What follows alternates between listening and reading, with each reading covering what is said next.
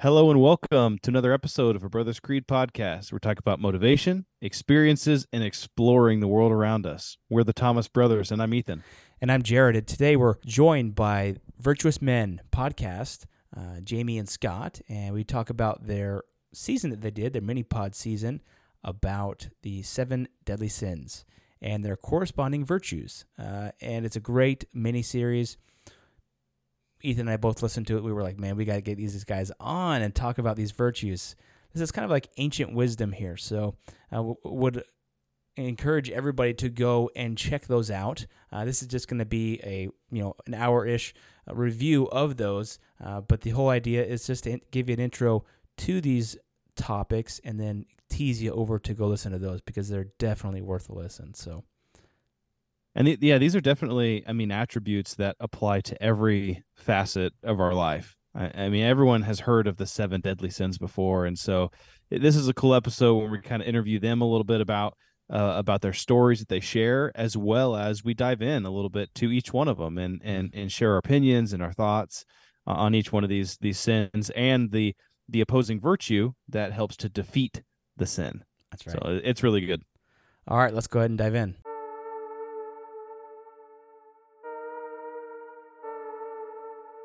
Yeah, I'm thinking I'm back. Most valuable commodity I know of is information. And that, my friends, is called integrity. That's called courage. Now that's the stuff leaders should be made of. Either you're somebody or you're nobody. You're not the devil. You're practice.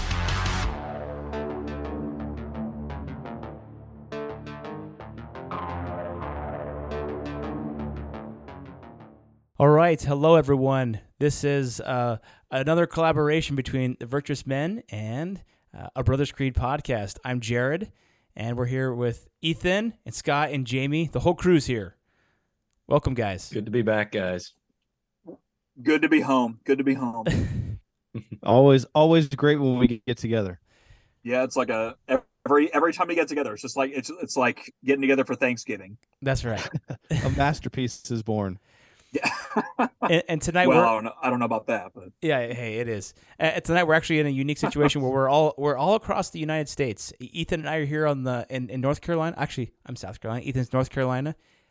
Jamie's on his van trip around the U.S. Tonight he's in San Antonio, and Jamie, Scott is, and yeah. then Jamie, you're in Washington, right? I'm up in Washington State. Yeah.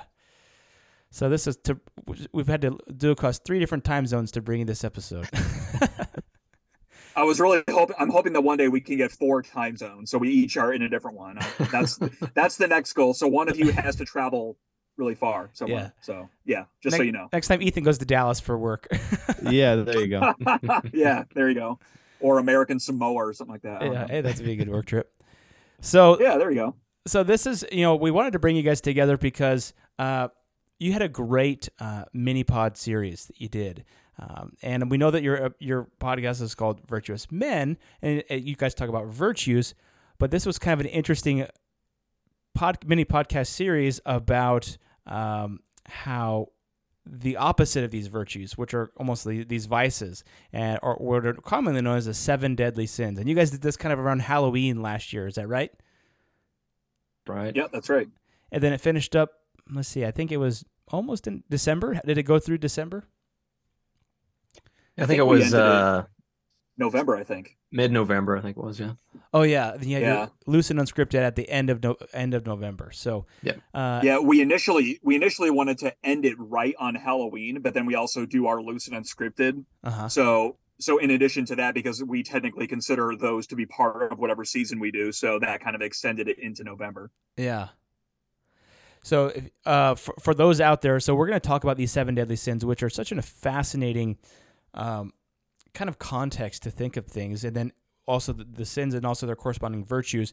And we're going to share some clips from these guys' mini pod series. And again, this is to help you think about these things. I think they're excellent to think about. And then go check out those videos. They're absolutely great. They're usually about 20 minutes, 15 to 20 minutes each. Yeah, a little shorter than our feature or our full length edition of the podcast by 20 minutes. Yeah. Yeah. They're great. And they could just be found. I mean, obviously the audio on wherever you listen to podcasts and wherever you listen to a Brothers Creed, I'm sure the Virtuous Men podcast is there as well. And just go in there. It's the last season. Is this season number 4? Is that what you guys are considering it, or is it a Yeah, full season? that's a Or good question. We just talked about that. What do we consider the seven deadly sins? I guess it's kind of sort of like a its own thing. It's basically it's kind of like a subspecies of season, so whatever that would be. The sin season, let's just call it that. Okay, all right. The sinful season. Yeah. I actually beautiful. I thought it was the 7th season because I saw 7DS, but now I'm just realizing that's 7 deadly sins. Yeah. That's why I said, that how's episode 8 coming? But now I'm realizing that's 7 deadly sins. Yeah, that was my handiwork. Was probably not a good idea because people are going to get confused. Yeah. That's why I've always been against using acronyms, because they're so easy to misunderstand. Yeah. But it was really good. I mean, I was listening to it, and it's very produced very well, more of a theatrical telling of some of these of all the sins, and then stories and examples of each of the sins, and then what obviously the opposing virtue or the corresponding virtue is with that, and how to overcome those vices. So really interesting. And so let's go ahead and get into it, Jared. I think we're gonna have like a little kickoff explanation video, or not video, these are audio clips from the Virtuous Men podcast. Yeah, let's jump in here where you guys kind of begin to describe what those virtues are. A sin is an immoral behavior that one performs in direct opposition to virtue. For every good action, there is an evil action. For every virtue, there is a vice. Both forces work against one another in the hearts and minds of mankind for the benefit or destruction of humanity. Stories of history and fiction have clearly revealed the truth that while every man is capable of great virtue, so too is he capable of unspeakable evil. This duality was famously summarized in what is known as the 7 deadly sins, first listed by Pope Gregory I in the 6th century, and then further developed by Thomas Aquinas in the 13th century. The list highlights the key sins in human nature that ultimately lead to destruction and death. So, epic intro. Well, that's a good little teaser. Love the Highland music. Yeah, I think that one was for your was it episode 3 of Wrath, the Hatfields and McCoys, Scott? You can probably tell by the music. Yeah. Yeah, so it's funny when we got into this, it was I think we covered this in Loose and Unscripted, Scott. We got into doing this because I read a book called, I've got it up here, it's Dangerous Virtues. It's actually a Christian book. The subtitle is How to Follow Jesus When Evil Masquerades as Good. And that kind of whole point of the book is, nowadays it seems like things that were once considered evil are now considered good, considered virtuous. And it kind of goes through each 7 deadly sin and how they're almost thought of as good things in the present day. And then it went to kind of corresponded it with the opposing actual virtue, kind of like how we did. So that was kind of how we got into this. And we thought, well, maybe we could, I don't know, interview the author at some point. And we didn't really do that. And then it kind of dropped off and we did other things. We did the mini pod season. And then I think, Scott, you brought it up. You're like, what if we did like a mini pod kind of season of the 7 deadly sins around Halloween? And it kind of around Halloween, it was kind of perfect timing. So that's why we did that. And yeah, I think it was really fun to do. It was very different. Obviously, we're Virtuous Man. We did a whole episode of sin, but whole season of sin. Yeah. It gives the the other side of the coin of men who did horrific things and the consequences of them. Yeah. Well, I always like the saying, right? And a lot of times for me, studying examples of other people can teach us a lot about what to do and also what not to do. I think that is a very virtuous trait, and it reminds me of the quote. A couple different versions of the quote, but one of them is, a smart man learns from his own mistakes, but a wise man learns from the mistakes of others. It kind of goes That's along good. with there's another saying that says a smart man or being smart is to know that a tomato is a fruit, but being wise is knowing that it doesn't go in a fruit salad. So Oh, that's so good. So I think studying kind of the opposite of virtue helps us to better understand the virtue itself. And so I think this is, maybe the specific things aren't, the seven deadly sins aren't virtuous in and of themselves, but it can teach us from examples of how to be more virtuous. Yeah. Yeah. So let's dive into the first one. So the first one is actually, I was going to say, do you have something? Yeah, I was just going to share one thing that I kind of looked at a little bit of the history of the seven deadly sins, or this kind of concept. And I just found the history a little bit just so interesting. You guys, in your little intro there, you kind of pick up with Pope Gregory the First, and that's when it was kind of narrowed down to 7. But actually, before that, and I'm sure you guys studied this, there was a guy named Vigarius Ponticus, and 370 A.D. around then, he came up with the 8 evil thoughts, and this was kind of the impetus of all this. At the time, it was gluttony, lust, avarice, anger, sloth, sadness, which is one that was later changed, vainglory, and pride. And so, and then later, Pope Gregory the First, in 590 A.D., around there, he rearranged them as he was writing his commentary on the book of Job, removing sloth and adding envy. Also, he actually took out pride. He said that pride was kind of overarching over all of these. I thought that was very interesting. And then later, Thomas Aquinas in 1250 A.D., around that time frame, did this. So something that really struck me is like from 370 A.D. all the way to 1250 A.D., even all the way down to today, where you have like the movie Shazam, or that are about these deadly sins. Not that Shazam added anything meaningful to this argument, but but I did think that this ancient wisdom. I mean, that's just really what it is. It's like ancient wisdom. It's so cool, and that's why I've really like latched onto this and just was like, this is really deep. Like these virtues and vices are so deep and thoughtful. Probably because they're thousands of years old. So and ingrained really into every facet of our existence, of our environment and our communities in different ways, for the good and for the bad. Yeah. So anyway, that was just one tidbit I want to share. But you want to go ahead and jump in on pride, Ethan? Yeah. So the first one, the first episode is on pride, and kind of like Jared said, this one's kind of an overarching one that I think it kind of entails into everyone. But let's go ahead and play kind of the little definition clip of pride from the episode itself, and then we'll get into kind of the example that it talks about. All right. Welcome to episode 1, The Pride of Jim Jones. This episode's sin is pride. Pride is the inner conviction that one's beliefs, actions, and achievements are above all others.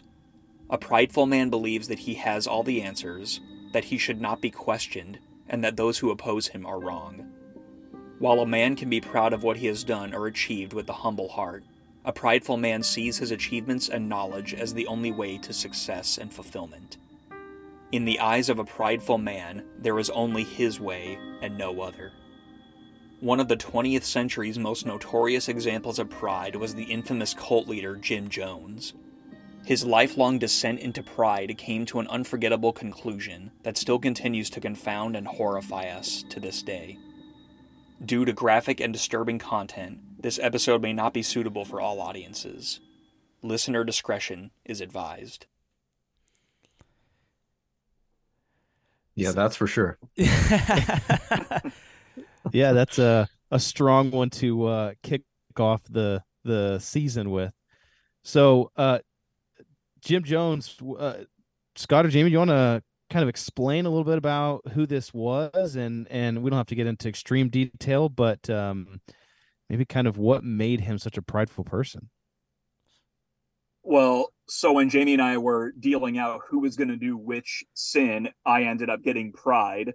And I think one of the reasons why I wanted pride, and maybe you can elaborate on this, Jamie, maybe I'm getting it wrong, but I instantly thought of doing a cult leader for that virtue, or sorry, for that sin, because it's the common trait that you see in cult leaders is that they are always defined by pride, every single one of them.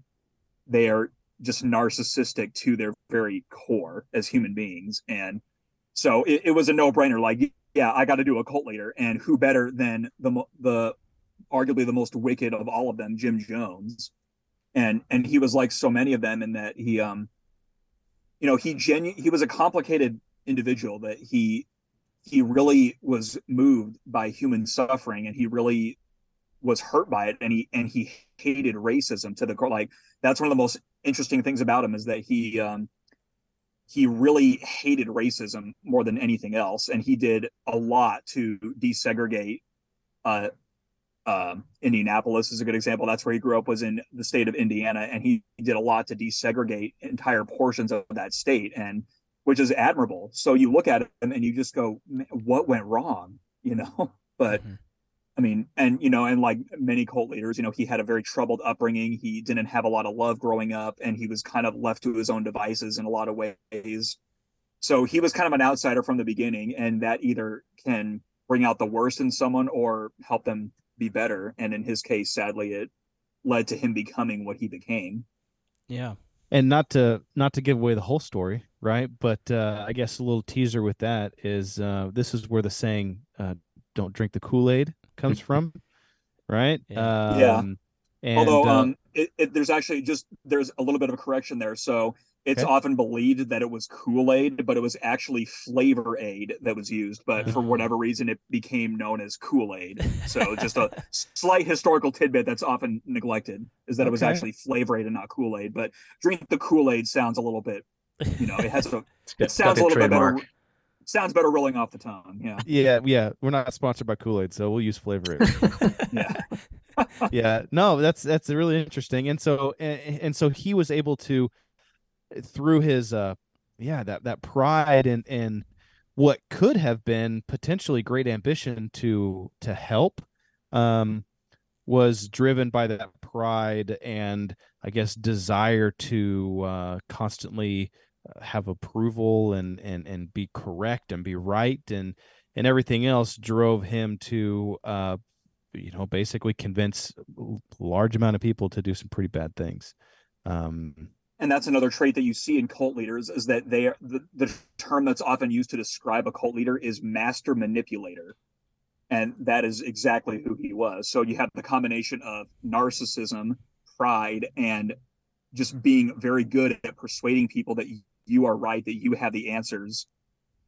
That's a trait that every cult leader has, because that's the thing, is that you look at the incident that happened in Jonestown, and something like that did not just happen. It's not like 900 people just chose to end their lives because he said so. I mean, there was a gradual progression of persuasion that is characteristic of all cults, is that you look at, like, the Manson family is another great example. Like, these people didn't just decide to kill 7 people out of the blue.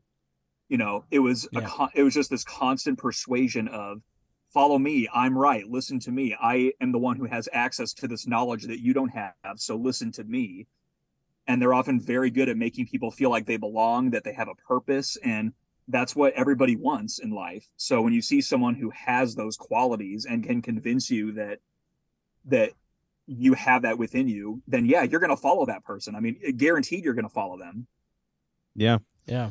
So then what's the opposing or the corresponding virtue that will combat this sin? The virtue that defeats pride is humility. And it's another one of those cases like you were talking about, Ethan, where you look at you see these virtues, and then, but very often, we can usually see a virtue pretty clearly, but sin is not always as easy to see. So when you have something that defeats that sin, it tends to be more subtle, I think. Like I think there's a phrase of evil cannot exist without good, but good does not need evil to exist. So always, so something like pride is the corruption of humility, and humility does not need pride to exist, as opposed to the other way around.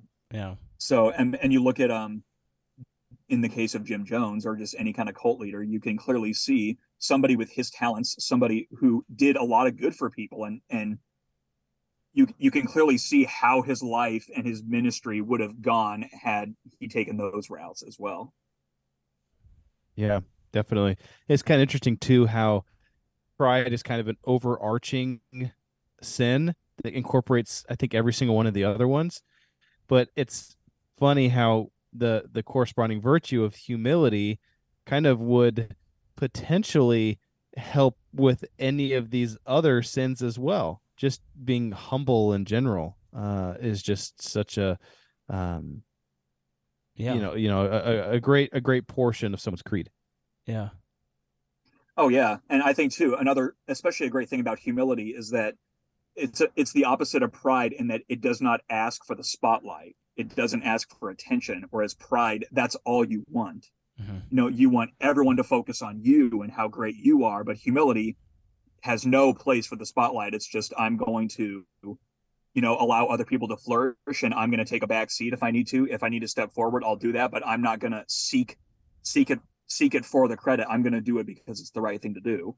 Yeah. So, and it's another one of those cases where you can see how they kind of are at war with one another, and it's fascinating. That was one of the fascinating things about this particular season, was looking at the opposing virtue that defeated the sin and how they're just at war with one another, and it was just a fascinating dynamic to look into. Yeah. Well, let's go ahead and go to the next one. Let's do greed here. Jamie, this was one of yours, right? That's right. All right, let's go ahead and dive into this description here. Welcome to episode 2, The Greed of Napoleon Bonaparte. This episode's sin is greed. Greed is an uncontrollable, unquenchable desire to acquire more of something by any means necessary. This can take on the form of material possessions like goods, money, and land. It can also involve social value, status, or power. The greed of an individual not only leads to the ultimate demise of themselves, but can directly result in the deprivation of others. The debate over how much is too much has raged throughout the centuries, leading to polarizing economic and political viewpoints. But the greed of some men sets the bar so high that few would debate its validity. One such man was Napoleon Bonaparte.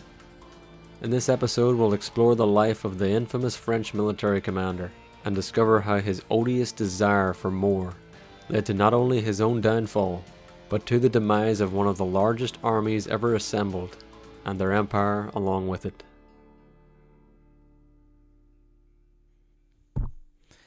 Yeah, this is a good one. I liked all of them, but I really like this one, and you chose Napoleon. What made you choose Napoleon here?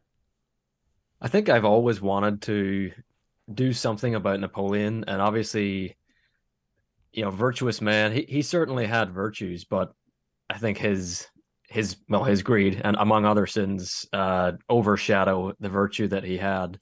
And so when we were doing this 7 deadly sins, I said, okay, I gotta do Napoleon for greed. And I had actually just listened to it's a podcast called Real Dictators.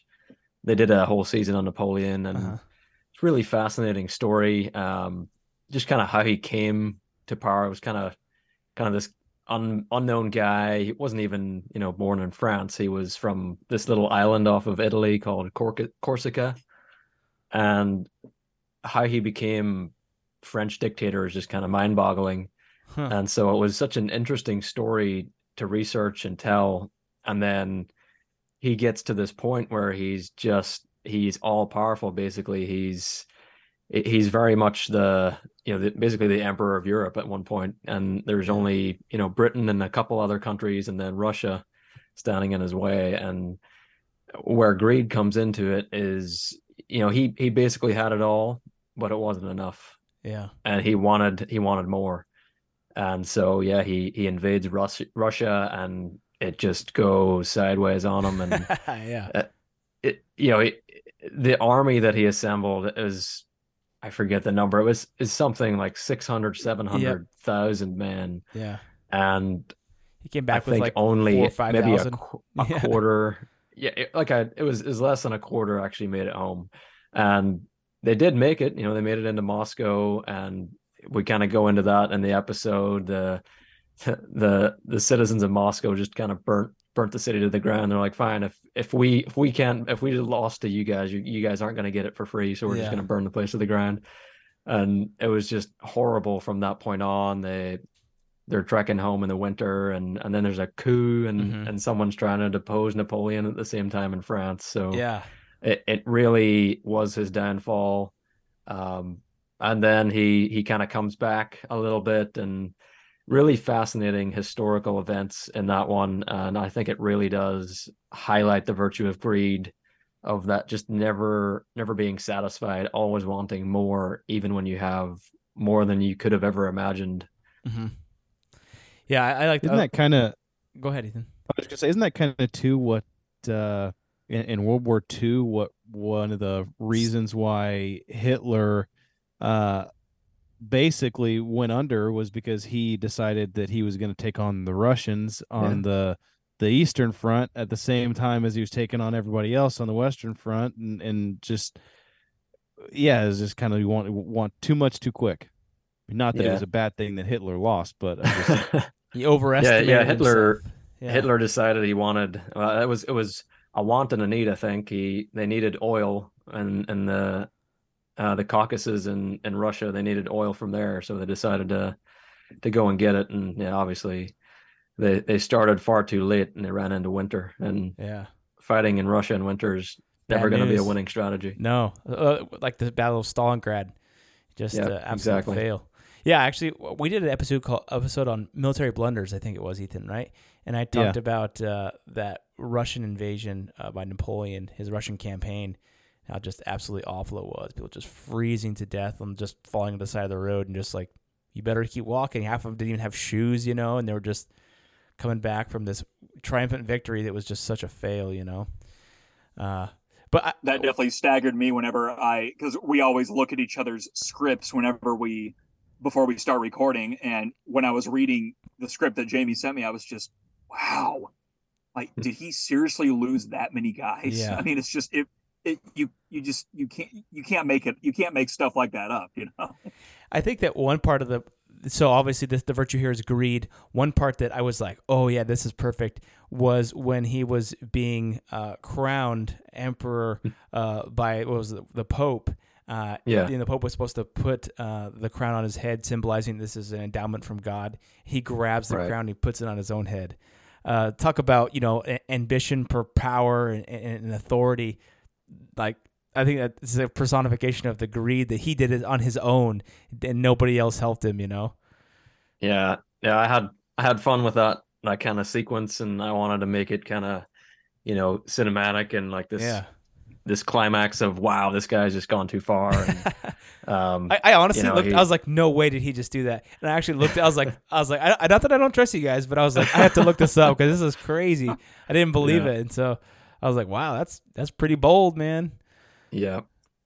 And what did he say? Did he say like something to his brother or something? Yeah, he turns to his brother and he whispers, "If Papa could see us now," meaning where we came from, which is legitimate. They came from nothing, and here he is being crowned Emperor of the French, in Notre Dame Cathedral by the Pope, who he didn't let crown him.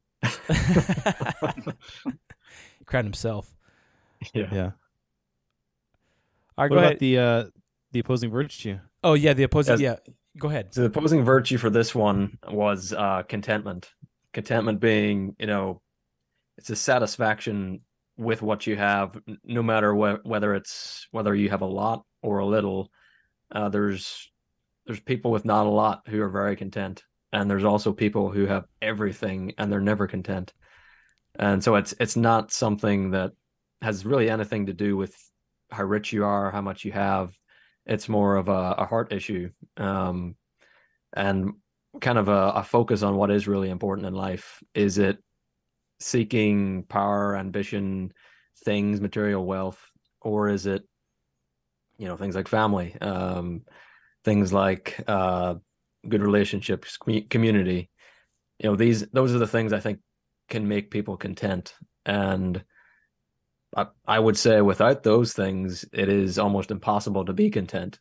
And I think it's because of that people like, Napoleon, he really didn't have the family structure. There's a whole story I didn't really go into with his wife, but really odd marriage. There was a lot of infidelity on both sides, and he never really had a strong family life or community.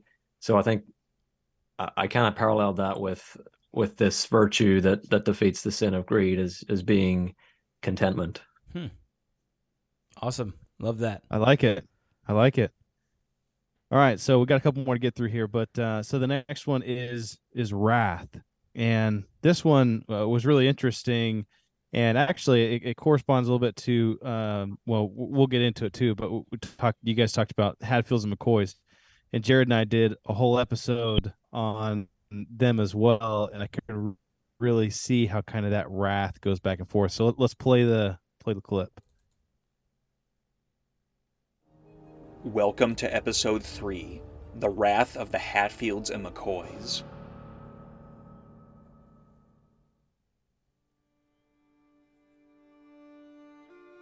This episode's sin is wrath. Wrath is characterized by rash, unwise, and destructive actions brought on by anger, jealousy, or vengeance. Whether brought on by terrible injustice or minor offenses, wrath is capable of wreaking chaos and destruction like few other sins. It is blind to the truth, unwilling to compromise, and is only concerned with feelings of superiority and justice, whether warranted or not. In the eyes of a wrathful man, everything he does is justified to himself, no matter how horrible his actions may be. One of American history's most infamous examples of wrath occurred after the Civil War on the border of Kentucky and West Virginia. It was a conflict between two families whose names would be forever linked after the terrible tragedies finally came to an end. They were the Hatfields and McCoys.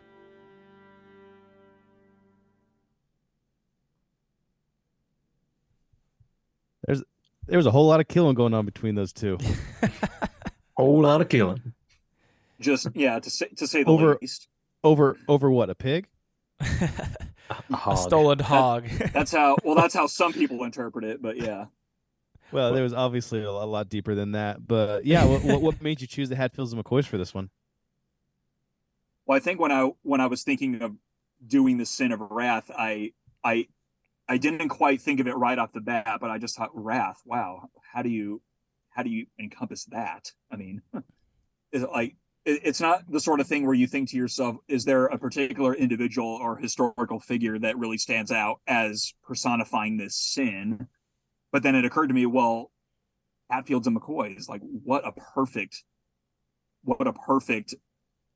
group of people to do, I mean, like you said, whole lot of killing on both sides of the families. And not only that, but it's just a fascinating story. I mean, you can't help but wonder why these two families hated each other so much, and also why it's gone down in history as the most famous American feud of all of them, when America is full of feuds. So the Hatfields and McCoys, that is just one of hundreds in American history, but for some reason this one has particularly stood out in the American imagination. So researching it, I just kept thinking, what is it about this one that really stands out? And it has all of those juicy elements. It has like Shakespearean mythological qualities to it that people just latch onto, like the story between Jonesy Hatfield and Rosanna McCoy. I mean, they called them the Romeo and Juliet of the Appalachians, so things like that, or that Devil Anse was like the Stonewall Jackson of the hillbilly country or something. It's just all sorts of stuff. So you can just pin mythology on this particular story. And I think stories like that they tend to kind of have resonance beyond their immediate time periods. Yeah. One thing for me, as I was listening to you guys' episode and as we did ours, is, I mean, that wrath just was so set in, and it almost, interestingly, it's like passed down from generation to generation. It's like a generational wrath, or grudges or something like that it was kind of these two fathers of these two clans or these two families, and as people were, their children and potentially their children's children, it just was, this wrath was just instilled in them towards this other family who, to a certain extent, they were killing each other just because they felt like it was the right thing to do.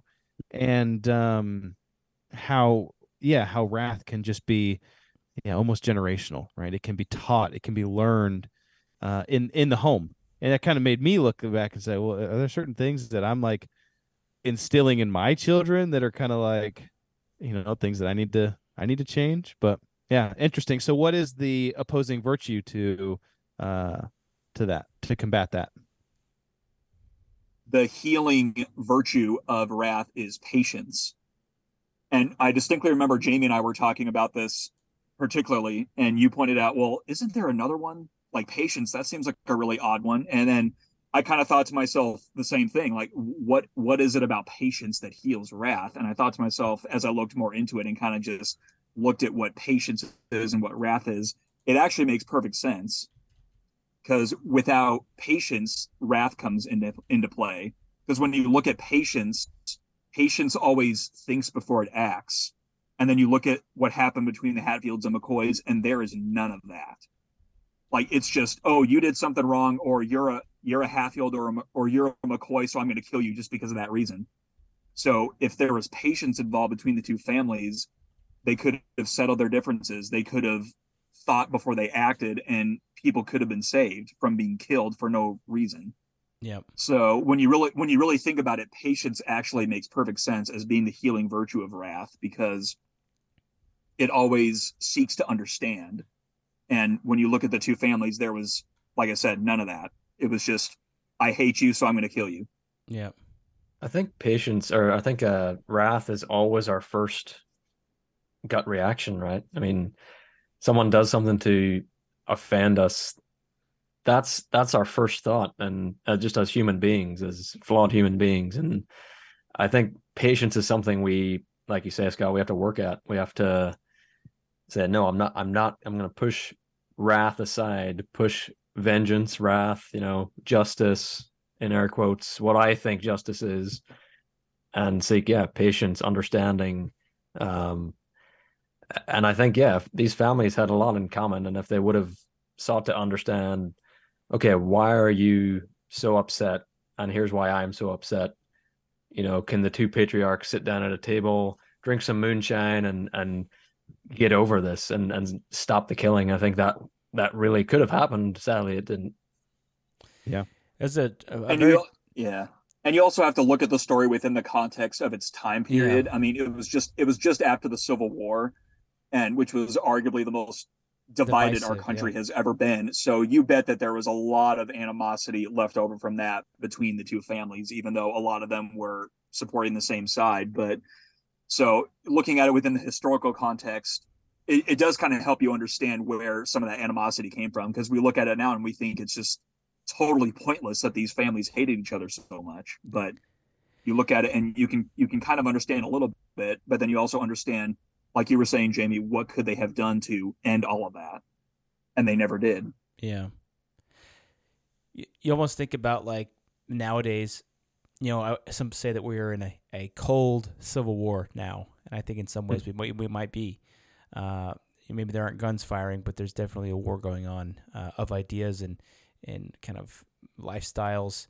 And in today's modern world, it's so easy to get back at someone, to, over social media, or to smear them publicly, or just a myriad of things. And so I think we do see wrath, kind of played out sometimes in our public square, like, oh, Kim Kardashian versus Kanye West, or something like that. Or just we see these things play out right in front of us, and we're like, man, like this person has a serious grudge, and it's so easily accessible that, we can watch it happen in real time. So I like that one. That was a cool one. But let's do our next one here. Go ahead, Jamie. I was just going to say, I think with social media, I think wrath comes easier than it ever has. Yeah.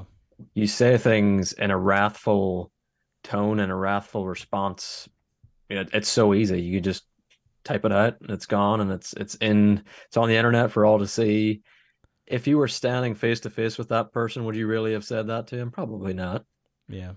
So yeah, I agree. It is dangerous, and you really need to watch what you say, whether it be in person or online. Yep. Well, it's funny that you mentioned social media. I mean, I'm thinking pride, greed, wrath, lust, gluttony, envy, sloth, like all these. I'm like, oh man, it's social media just kind of is in step with each one of these things. Yeah. What's your TikTok algorithm showing you these days? Yeah. Right. Yeah. All Yeah, right. What's the next maybe one? next season, Scott will do social media for all seven deadly sins. Deadly sins. Exactly.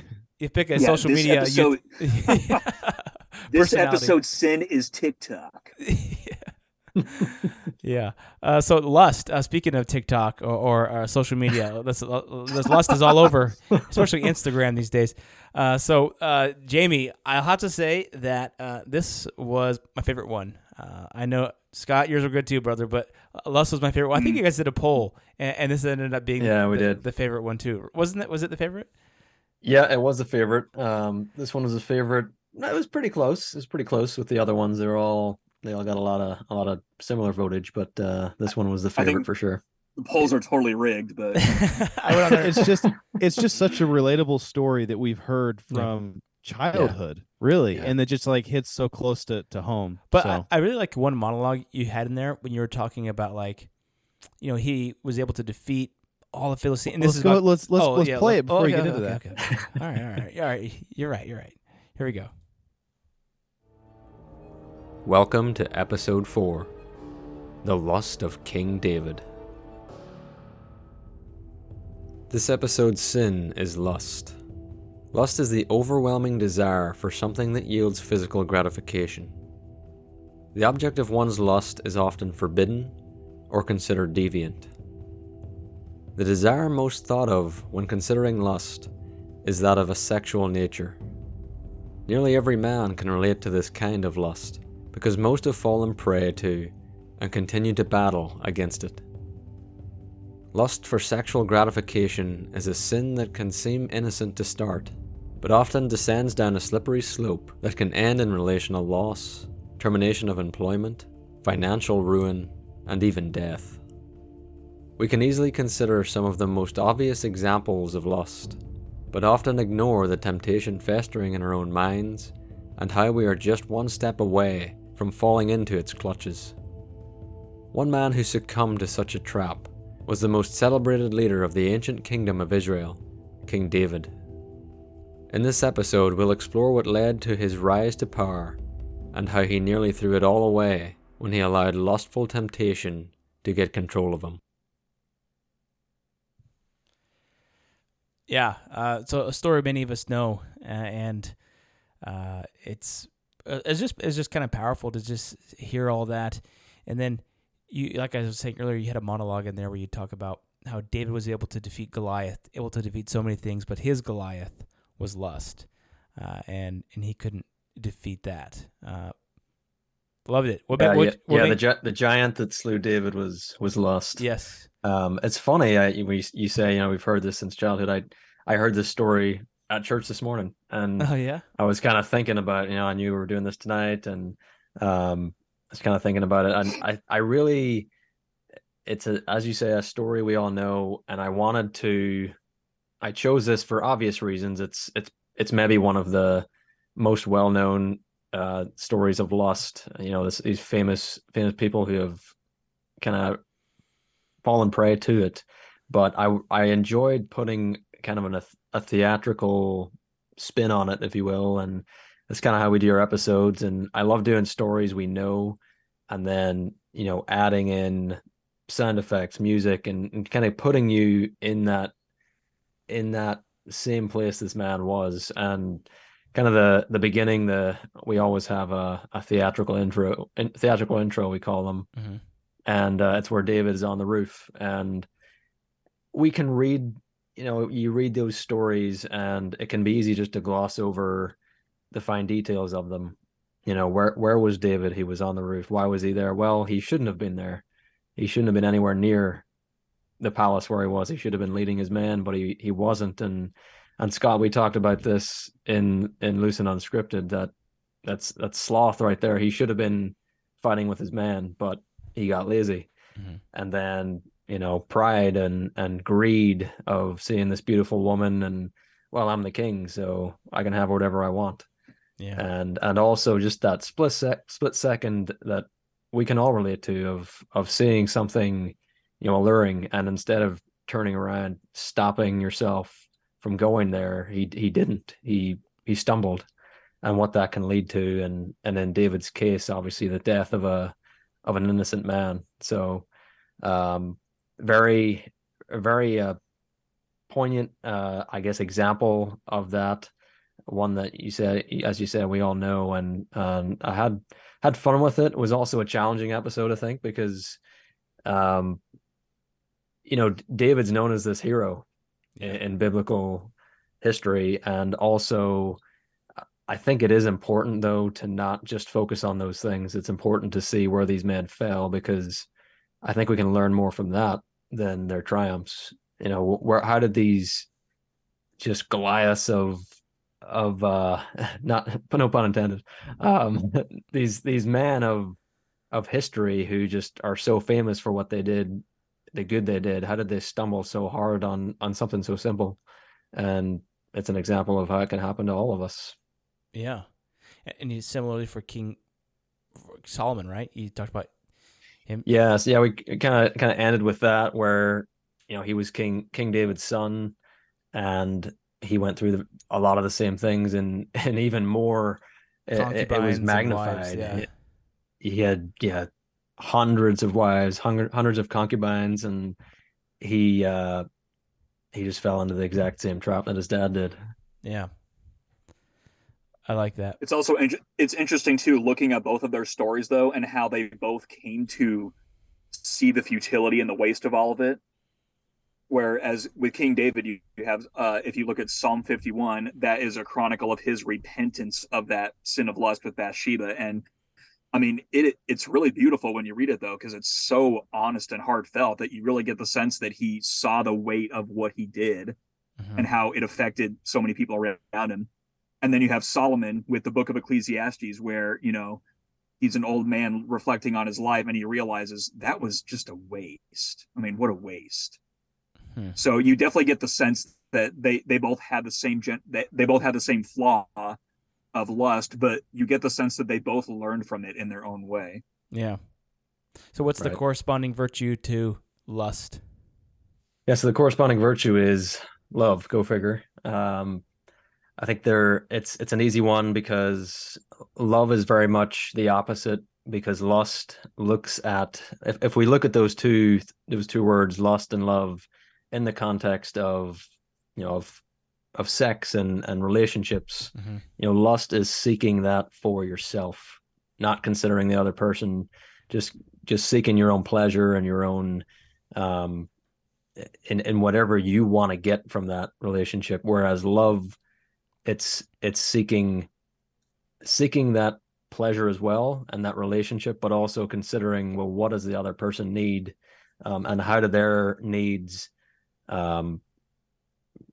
come before my needs? How can their needs be fulfilled in this, and even at the expense of my own? So I quoted, kind of paraphrased 1 Corinthians 13 in the ending of the episode, kind of where Paul lays out what love is: patience, kindness, no, not envy. There's another deadly sin. Yeah. Not being boastful, kind of pride.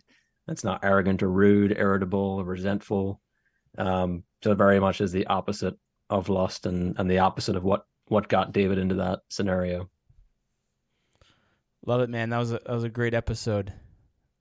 Thank you. Let's hit that next one, Ethan. You want me to?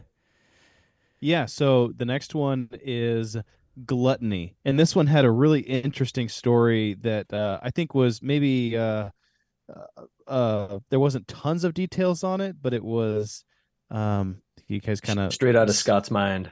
Yes, spelled it out really well, and kind of developed a little bit of the the little bit of historical information that you had versus kind of adding to it and making it even better. So gluttony. Go ahead, Jared. Welcome to episode 5, The Gluttony of Reginald III.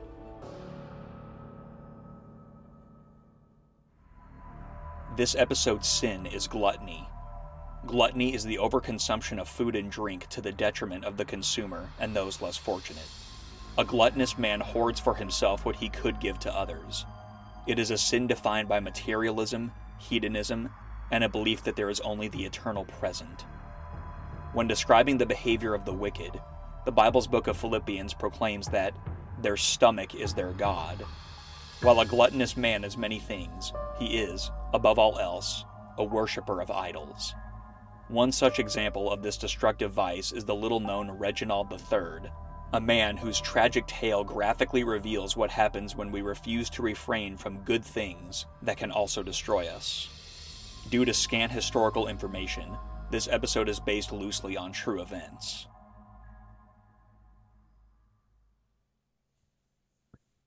Yeah, so maybe kind of want to break the story down quickly, a little bit of kind of what happened there. Yeah, so this is a story that I remembered from high school of all places. And it was used, I don't remember if it was a teacher or a pastor or someone in that role of just using it as an example about becoming a prisoner of your own appetite. And that story always stuck with me. And I knew it was based on an actual historical figure. So when it came time to do boom, I got to do this person. I don't know anything about them, but I'm going to research it. And it turned out to be this really obscure ruler in England, in a small duchy, or in Holland. Yeah, in Holland, I think it was. Yeah. Yeah, and like I said, not really much information about him. I'm guessing he was probably one of those people who didn't really do much that was worthy of note. So at that time, they were probably thinking, yeah, we don't really need to talk about him. He didn't really do much. But just this one particular aspect about him where he was just, as rotund as you could possibly get, I imagine.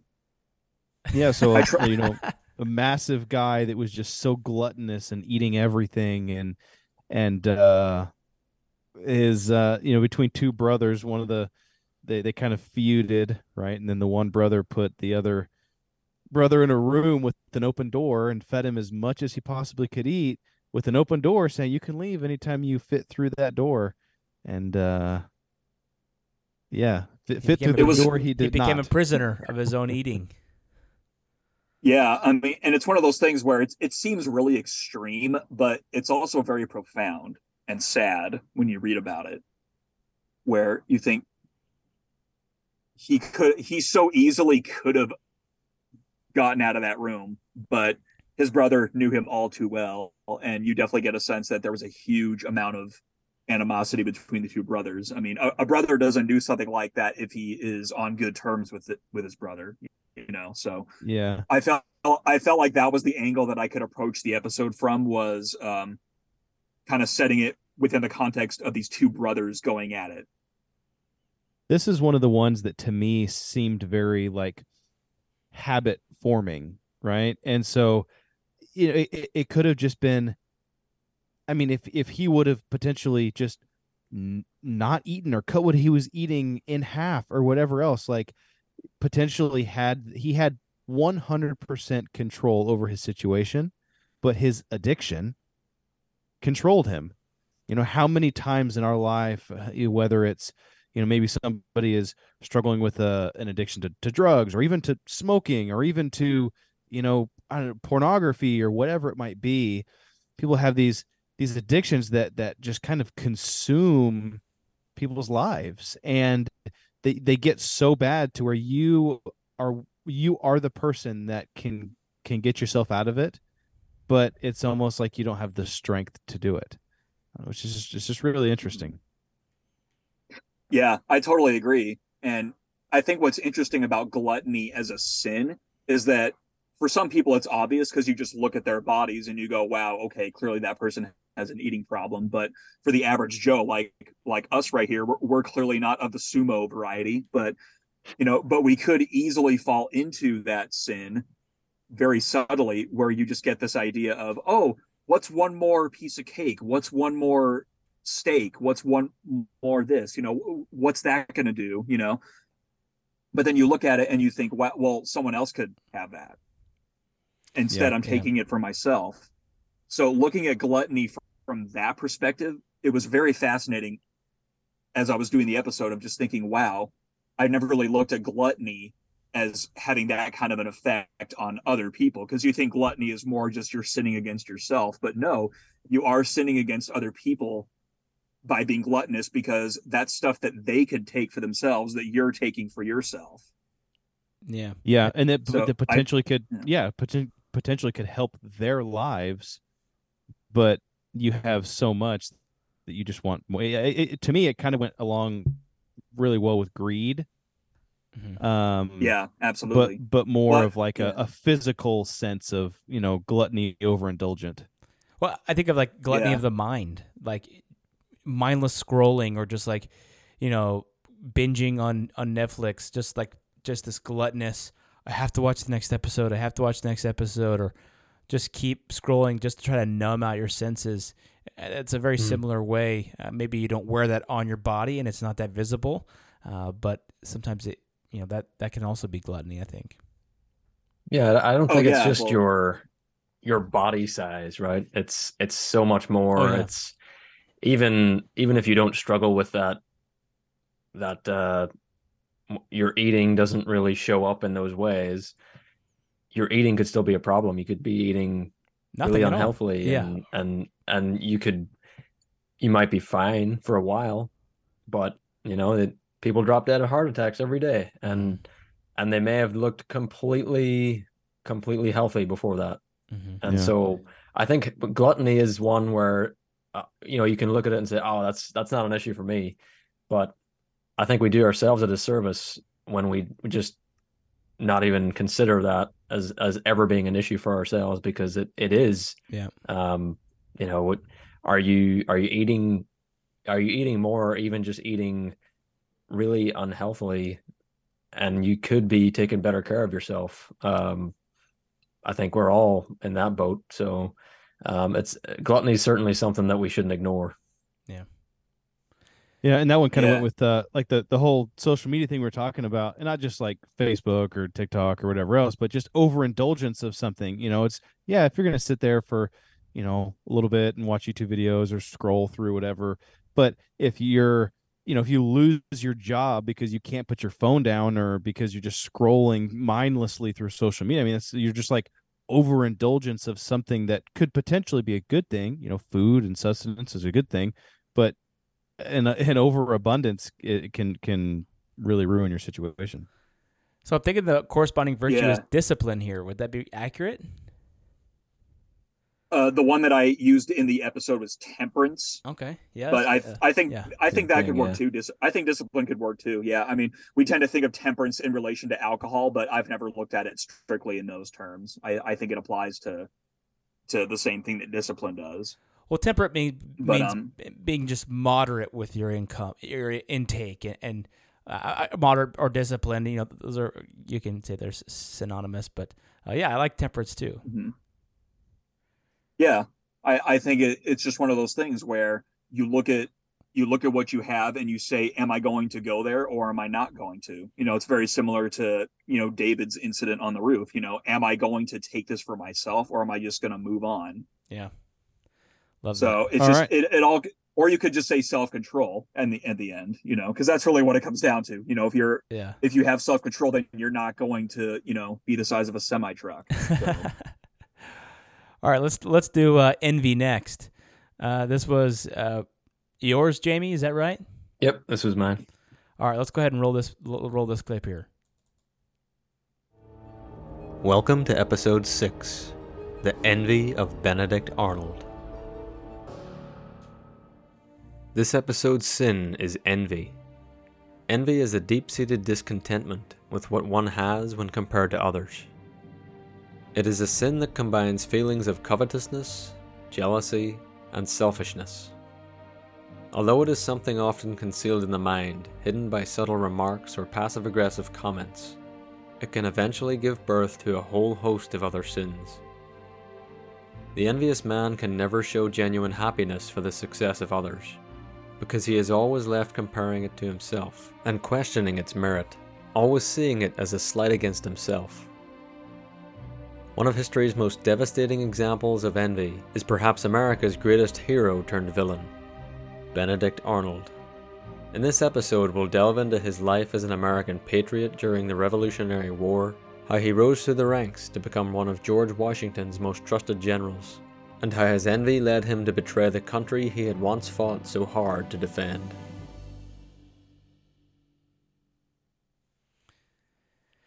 What made you choose Benedict Arnold? Yeah, this one actually, it was tough to pick one because I had a few that I was thinking about. What were some of the other ones you were thinking about? I was thinking about Vladimir Lenin, for sure.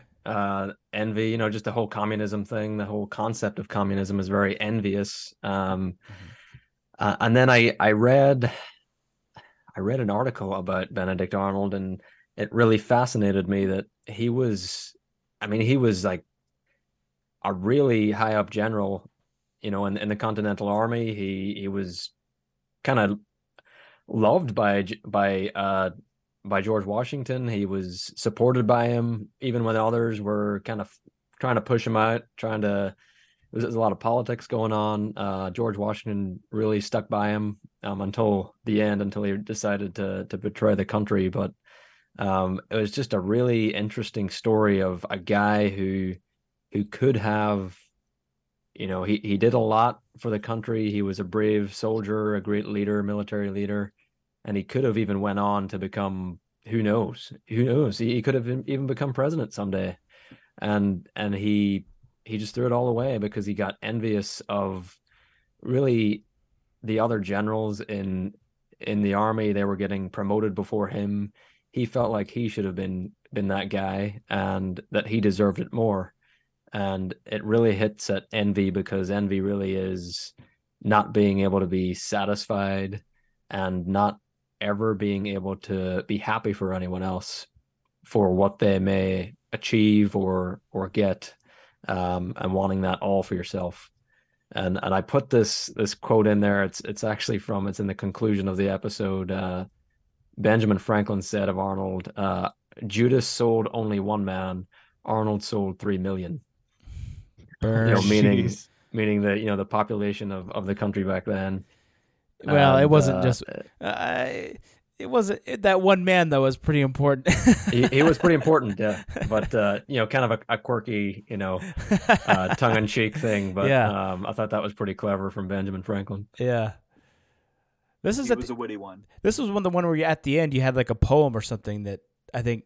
Yeah, the poem. Scott, you read. Scott actually read it. That poem I found. I think I was actually listening to a documentary or watching a documentary on Arnold, and it had that poem at the beginning. I never was able to find the exact source. All I could figure was this appeared in some news article after Arnold had betrayed the country, and obviously all the news articles were telling people the story. That's how people got their news back then.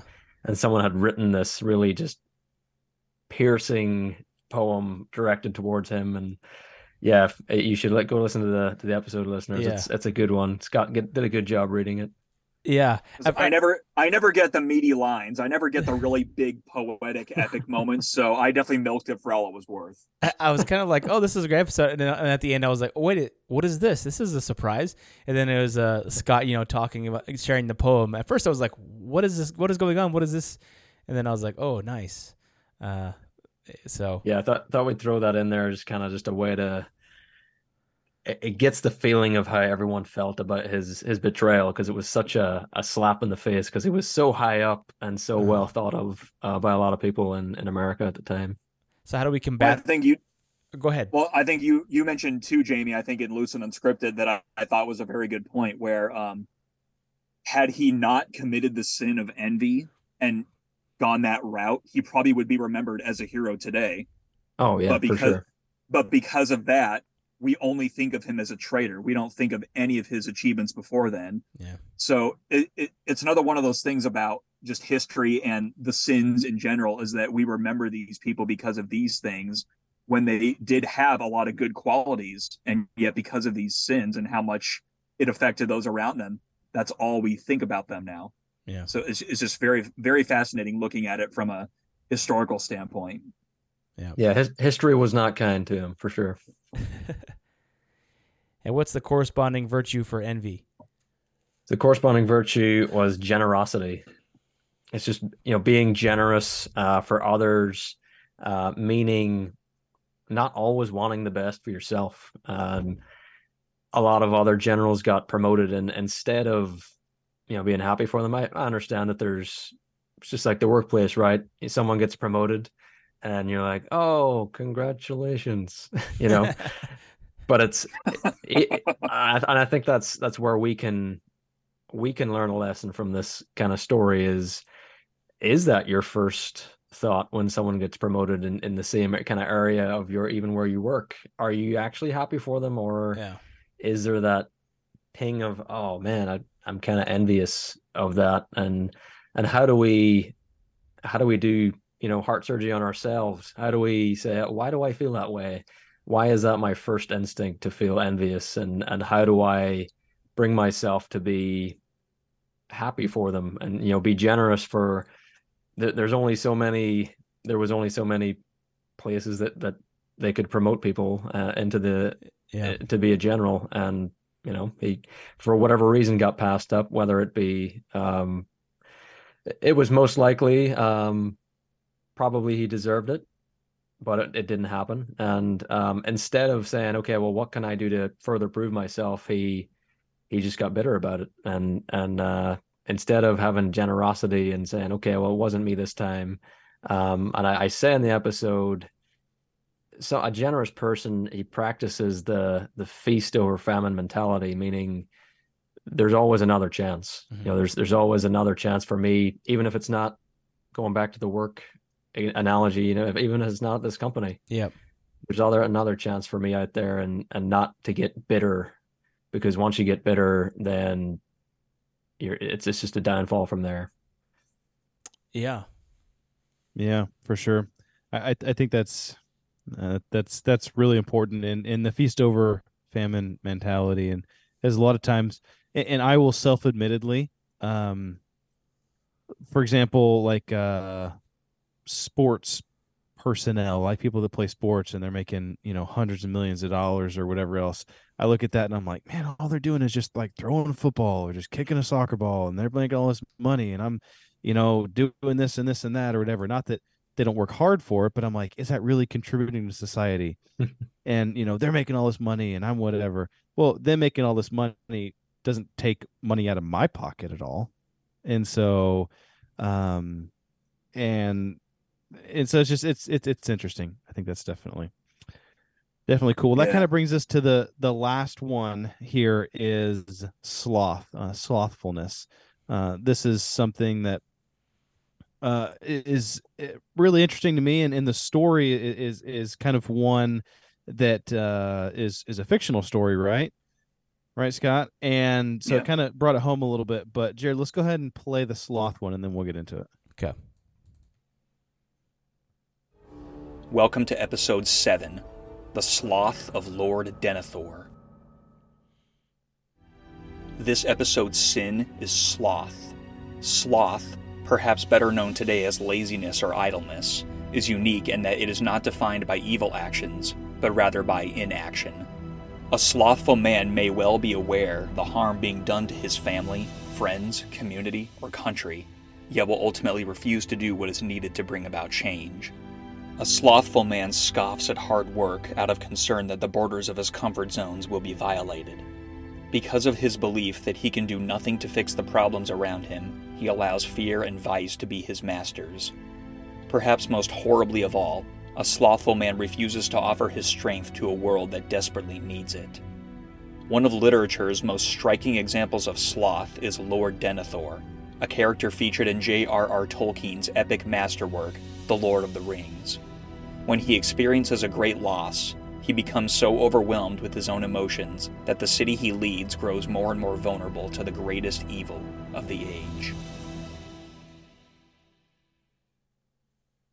My favorite part of that is slothfulness is not defined really by inaction, but more inaction. I thought that was really really cool. So Scott, what kind of made you think about this character? Well, the Lord of the Rings trilogy, the films, are my favorite film of all time, without question, hands down. Nothing else even comes close. So, and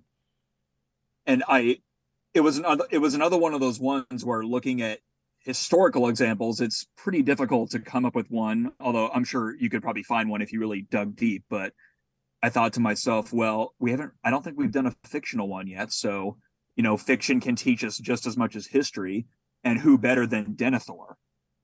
And that's the one that came to mind was, wow, how do you, in his inaction led to all this destruction. So I think that's another thing where sloth is kind of the one that stands out differently from the other sins. And like you said, it's defined not by what you do, but by what you don't do, and how by not doing things, you have the same effect that the other sins have by what you do. So it's a very fascinating concept where inaction can lead to destruction as much as action.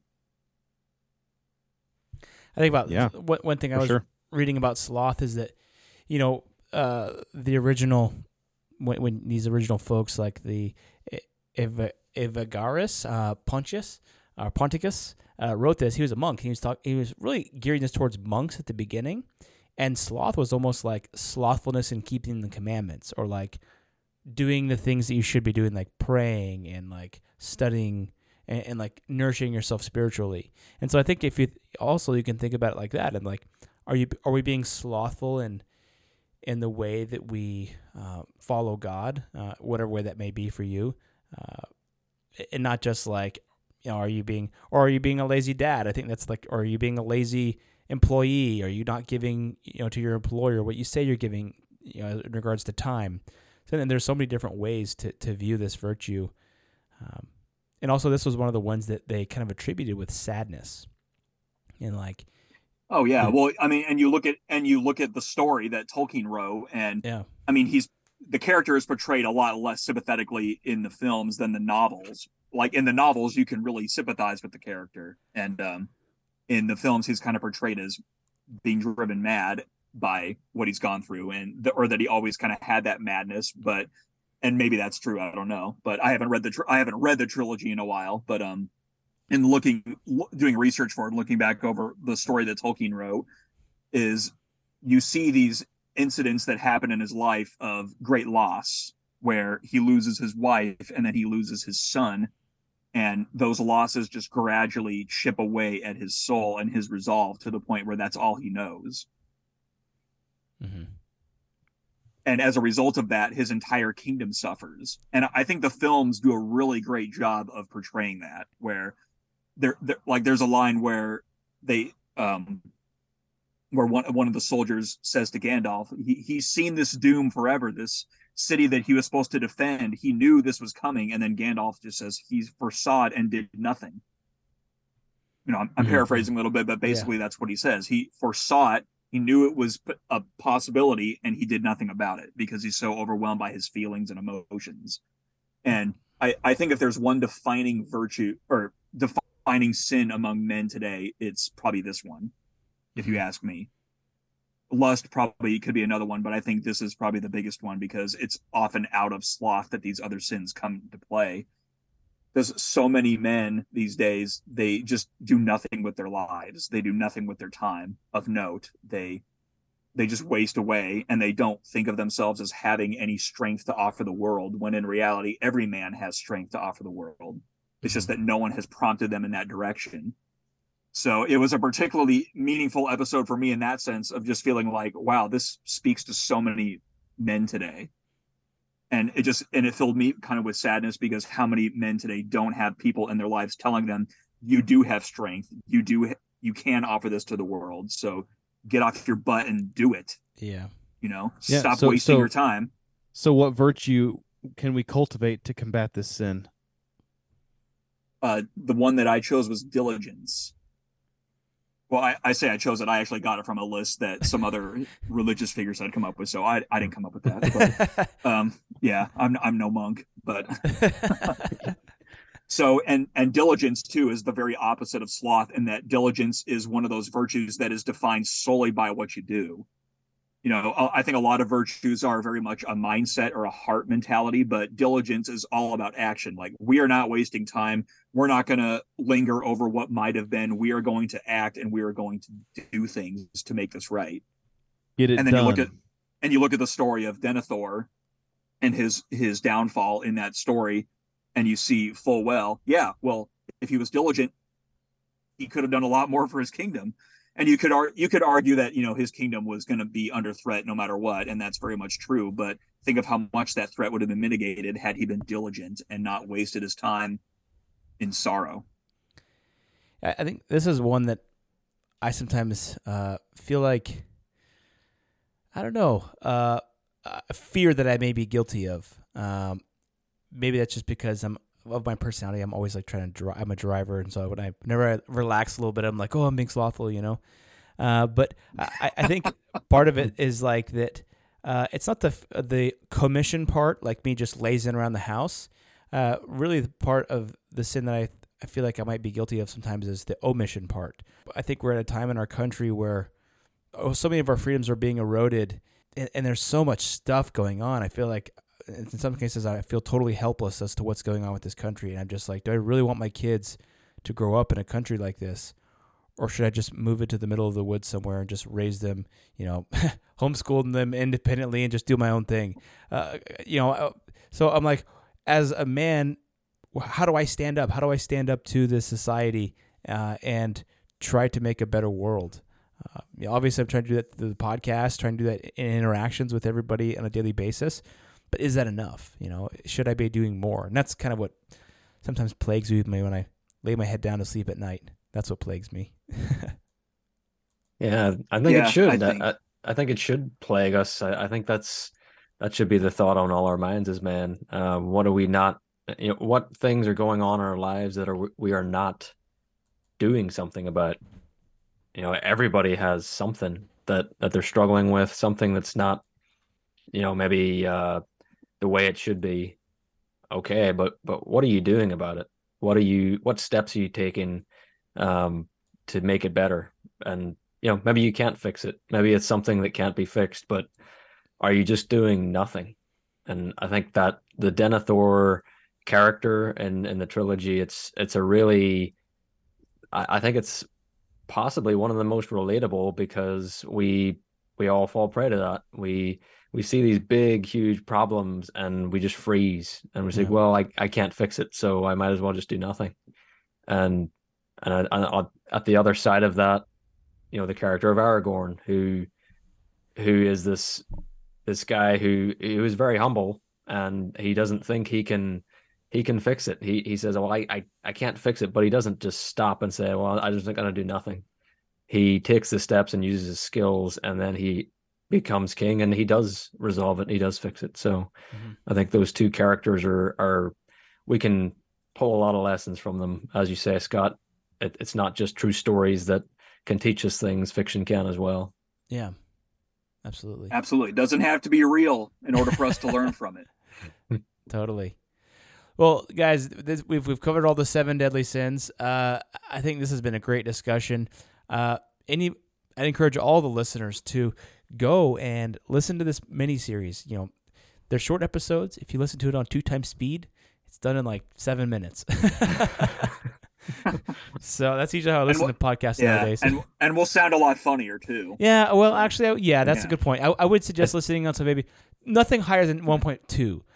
Because the audio on these is really cool, and it's very theatrical. So if you go too fast, you'll miss the theatrics, which is and if you're going for humor, listen to us on half speed. That is really funny. Okay, you'd be like, the healing virtue is diligence. Well, nowadays, when I listen to people on regular speed, I feel like I'm listening to them on half speed. It's weird. I listened to that is all. strange. You should get that looked at. I listened to the whole book of Atlas Shrugged on like 2.2 speed because it was like a 9-hour book, and I was like, oh man, I gotta get through it faster. Can't do 9 hours. So I was listening to it just lightning speed, and then I would occasionally taper it back so I could really hear the good parts, in just regular time. And I was like, man, it feels like they're just dragging this on. I know that's one of the major criticisms of Ayn Rand's writing is just the clunkiest prose imaginable. So, well, thanks everyone. Appreciate you guys coming. This has been a great episode. It's been a great way for us to build our creed. That's what we're all about. And I know you guys are about building those virtues. So we are a great team together. Yeah, thanks for having us on Absolutely. again, guys. Go listen to Seven Deadly Sins. We've also got an episode coming out, or a new season coming out here that it may have some voices that our Brothers Creed podcast listeners might recognize. Indeed. Be prepared. It'd be great. Yes. So, all right, guys. Take care. Thanks. All right. Cheers, guys. Bye. Thanks, guys.